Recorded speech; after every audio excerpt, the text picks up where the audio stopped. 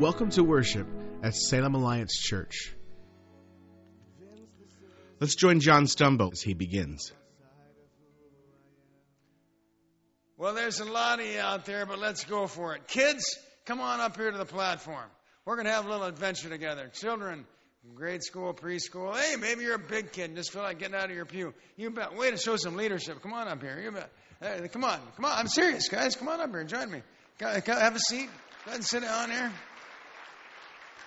Kind of sit over in this section over here. I'll be the guitar patrol. So sit down over here, anywhere you guys want. Have a seat.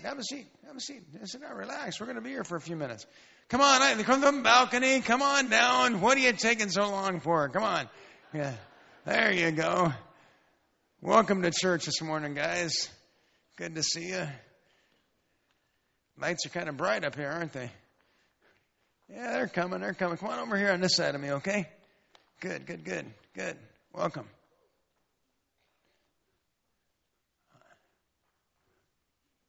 You embarrassed? That's all right. What's your shirt say? I can't quite see it. Losing. Never heard of it. All right. Way to go, Beaver.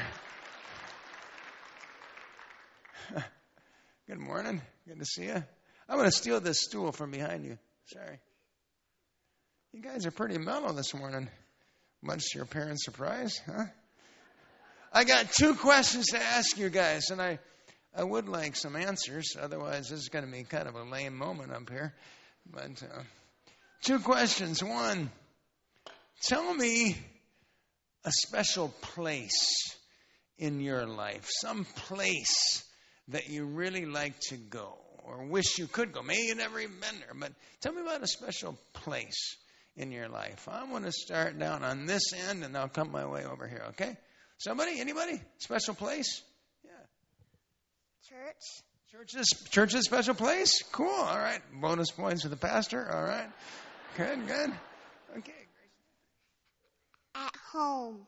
You love being home, huh? I like that. Hawaii. Home, Hawaii. Why not both? Good. All right. At home. You like home? No.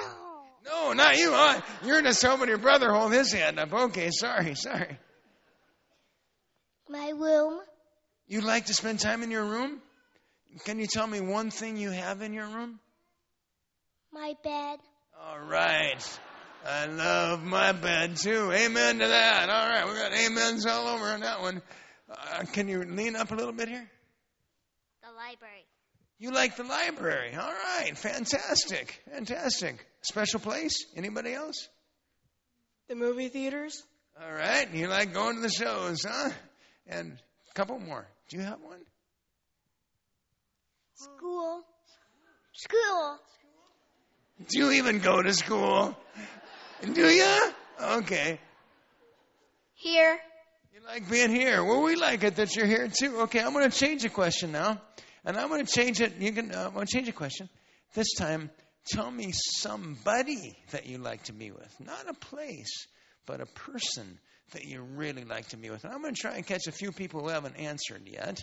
So I'm going to try and get some different ones. My family. You enjoy being with your family. I bet they enjoy being with you. How about you, man? I like being with my dad. With your dad. All right. Are there some special things you guys do together? Well, sometimes we play catch out in the front yard. Playing catch. Good times. I'm going to try and get some people who haven't answered yet. Here you go. My mom. You like being with your mom? Cool. I bet she likes being with you. My mom and grandma. Jesus. Oh, cool. All right. People you like being with? My family. My mom. Well, moms are popular today. My sister. Is this your sister? All right. I think she likes being with you. How about you? Jesus. Okay. Tyrell. I missed that. One more time. Tyrell. All right. Still missed it. No, sorry. My dad. Oh, you like being with your brother? Okay, thank you. Somebody interpreted for me. Thank you. My dad. All right. Now, I'm glad that you've got people that you really like to be with and places you really like to meet. And have you ever had that feeling in your heart of almost being lonely because you really wish you could be with that person? Like they're gone for a while? Here's a question I'm going to ask your parents in a minute. I'm going to ask your parents, and you guys can think about it too. Is it possible that God has that same feeling about us, of really wanting to be with us? Is it possible he's got that feeling? When my youngest son was about 4 or 3, he couldn't say his L's. And so everything was an H. So like the word long was hong and all that kind of thing. And we were over at some friend's house, and he was having a really, really fun time. He was having the greatest time of his life, and I gave him the 5-minute warning. And that 5-minute warning that we're going to be leaving soon. And he didn't want to leave. And so he said to me, I want you to heave me here a long time. Because he liked those friends so much. And then there was a time when, we got intervention happening here. All right, I love it. We had the time when I was a young man, and there was a waitress in Casper, Wyoming that I really wanted to be with. I was living in Minnesota, and I got in my car, Mercury Marquis, and I drove across southern Minnesota, South Dakota, into Wyoming, stopped at a floral shop, and bought a dozen roses. And it was a 100-degree day, so I had to hold the roses right in front of my air conditioner so they didn't totally wilt. And I drove the rest of the way to Casper, Wyoming, and I put a diamond ring in the rose. And I asked Joanna, the waitress, if she would be my wife. Because I really wanted to be with her. Not just for like a vacation, but for life. And she said, yes, that's good. Is it possible that God has that feeling toward us? You guys done a good job. Thanks for coming up here. Go back and be nice to your parents, all right? Thanks, man.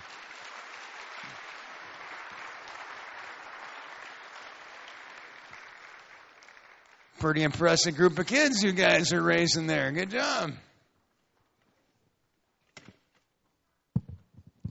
Grab your Bibles. Turn to Luke 22.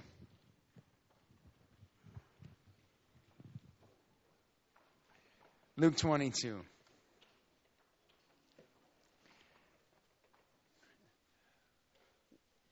We have that question before us this morning. Is it possible that the God of this universe has a longing in his heart to be with us? Luke 22, we're with Jesus as the officials are plotting to take his life. Satan has already entered into Judas, who's making his plans of betrayal, and they've exchanged the money. And we come down to verse 7. Then came the day of unleavened bread, on which the Passover lamb had to be sacrificed. Jesus sent Peter and John, saying, go and make preparations for us to eat the Passover. Now, we read the Bible too fast usually and don't put ourselves in the sandals of the people involved. And I just have to tell you at this moment, I think it's another one of those oh good kind of moments for the disciples. You remember the time when Jesus said, or when the disciples came to Jesus and said, hey, Jesus, you've been preaching like forever, and these people are getting tired and hungry, so we think you should send them home because there's nothing to eat here. And Jesus looks at the disciples and says, you feed them. And they look out in the crowd. There's 15,000 people there or something like that. And you feed them. It's like, oh, good. How are we going to do that? I think this is another one of those moments for the disciples. And Jesus says, hey, Peter, John, I want you guys to go make preparations for us to eat the Passover. And they look at him and say, Where do you want us to do that? We're homeless.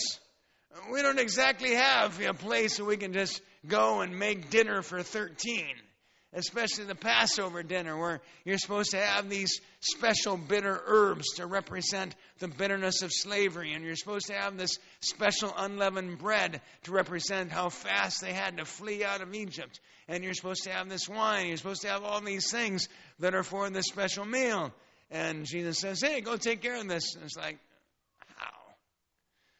Well, they didn't know that Jesus already had plans to be with them.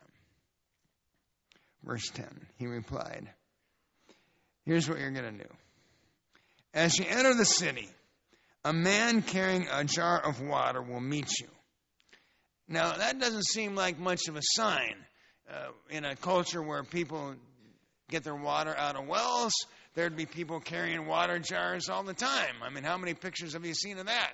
Of ancient times, somebody carrying a water jar. Well, according to the people that I read that understand these times, they tell me that the reason that this was truly a sign was because carrying water was woman's work, and men didn't do that. And so if you saw a guy carrying a water jar, well, that would be a something that you didn't see just every day. And so if I offended anybody there, oh well. So as you enter the city, a man carrying a jar of water will meet you. Follow him to the house that he enters and say to the owner of the house, the teacher asks, where is the guest room where I may eat the Passover with my disciples? He will show you a large upper room, all furnished. Make preparations there. They left and found things just as Jesus had told them.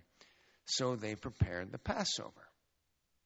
You're going to find this guy. He's going to take you to an owner. You're going to ask the owner, and he's going to let you have the upper room. Now, an upper room wasn't very unusual. It was fairly common to build your house kind of a block, square kind of house and live on the main floor.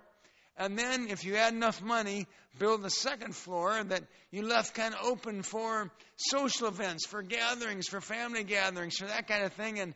And if life was good, you had a roof on that was a flat roof where you had another exterior staircase that went up to that flat roof, and you got to enjoy the stars and the cool breeze on kind of your own outdoor patio. I wish we built those in the U.S. I like those upstairs outdoor patios in your own house.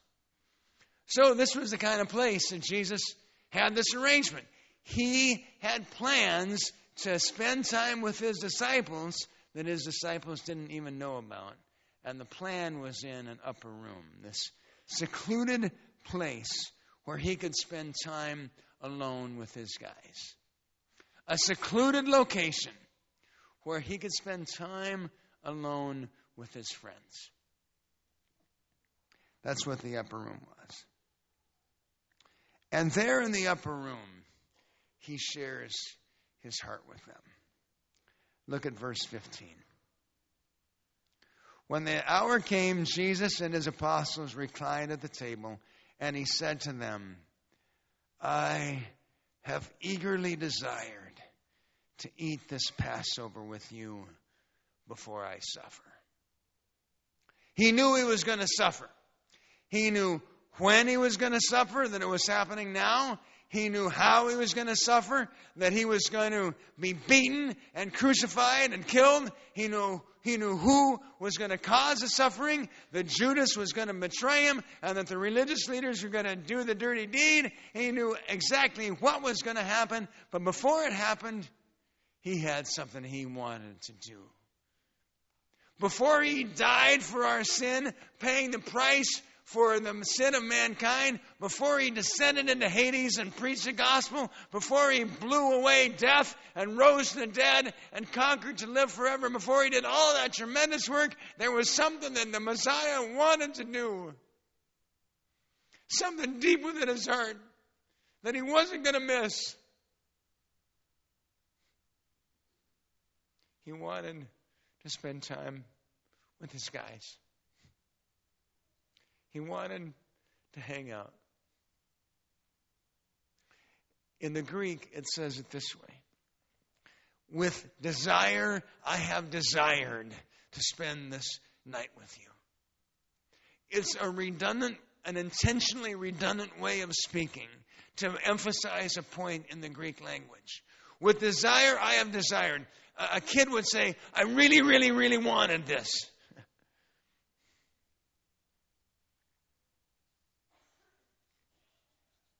So I opened by asking the question, is it possible that God would have that feeling that we have of really wanting to be with somebody? When you were 9 and you were sent away to summer camp and you were there about 24 hours and you were dying. Camp was fine. Counselor was nice, but you missed your mama. There was something deep within that just wanted mom. Is it possible that the God of this universe has feelings like that towards us? It would be good enough for me. It really would. I mean this. It would be good enough for me if God just put up with us.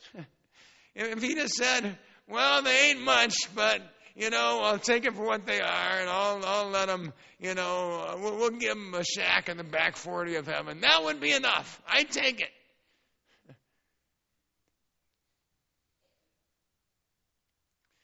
But that God would say that I have, with desire, desired. I earnestly, intensely wanted to be with you before I suffered.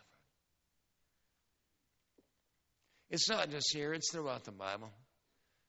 You'll find it if you read your Bible. It goes way back to Genesis. We're at our worst. We've just done the only thing he told us not to do.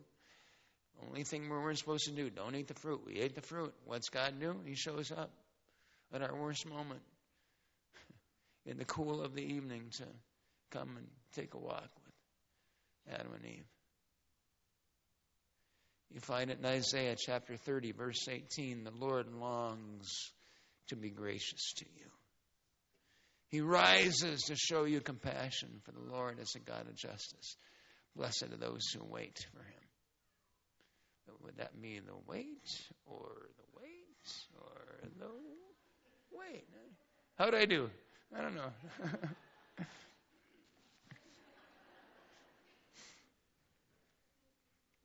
This heart of God that wants to be with us.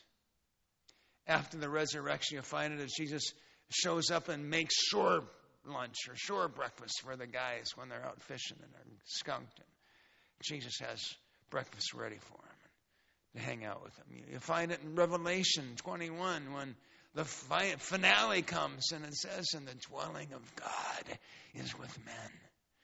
That is finally climaxed and God and people live together forever. Not out of duty, but out of desire from the heart of God. I have 3 application questions I want to ask you. First one's this. Do you picture God as wanting to spend time with you? Is that your picture of God? A God who wants to spend time with you. That if he could have lunch with somebody, he'd pick you. If you could spend the evening just hanging out around a cup of coffee or a campfire, he'd love to do it with you.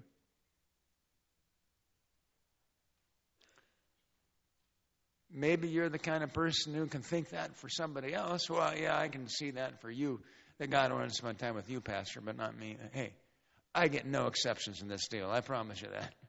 Okay. We're in this together. If it's true for me, it's true for all of us. If it's true for them, it's true for all of us. I mean, look at these guys. Peter, we weren't dealing with any, buddy that we can't relate to. Do you picture God as wanting to spend time with you? Do you really believe he means it when he says, come, ye who are weary, and I will give you rest? Come, all who are thirsty, I'll give you something to drink. Old and New Testament alike, you'll find it. Second question. Is it possible that the death of a believer is God's way of saying, I want to be with you now? Is it possible that the death of a believer is God's way of saying, I just want you home? I know that you're supposed to get more years down there on earth, but I just want you home. Like the parents of a teenager who's 3,000 miles away, and the parent's heart says, I just wish you were home.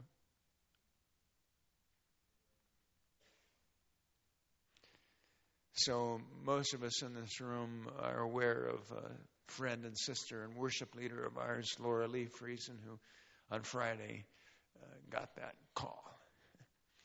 God was ready for her to be home. Relatively young, brain cancer didn't last real long, but she's home. And we'll celebrate her life here Thursday in this room at 7 p.m. Thursday at 7.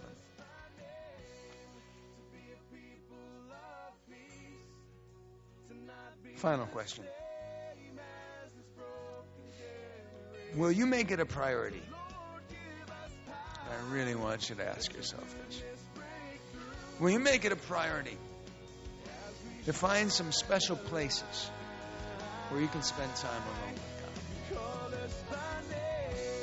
If you've enjoyed this message, we'd love for you to be our guest at our worship service on our main campus at 5th and Market Streets in Northeast Salem. Worship services are Saturday at 5 and 6:30 p.m. and again on Sunday at 8, 9:30, and 11 a.m. If you'd like to receive a free Bible and more information on how to become a Christ follower, feel free to call our office at 503-581-2129. We'd love to know how we can serve you. And once again, that's Salem Alliance Church at 5th and Market Streets in Northeast Salem.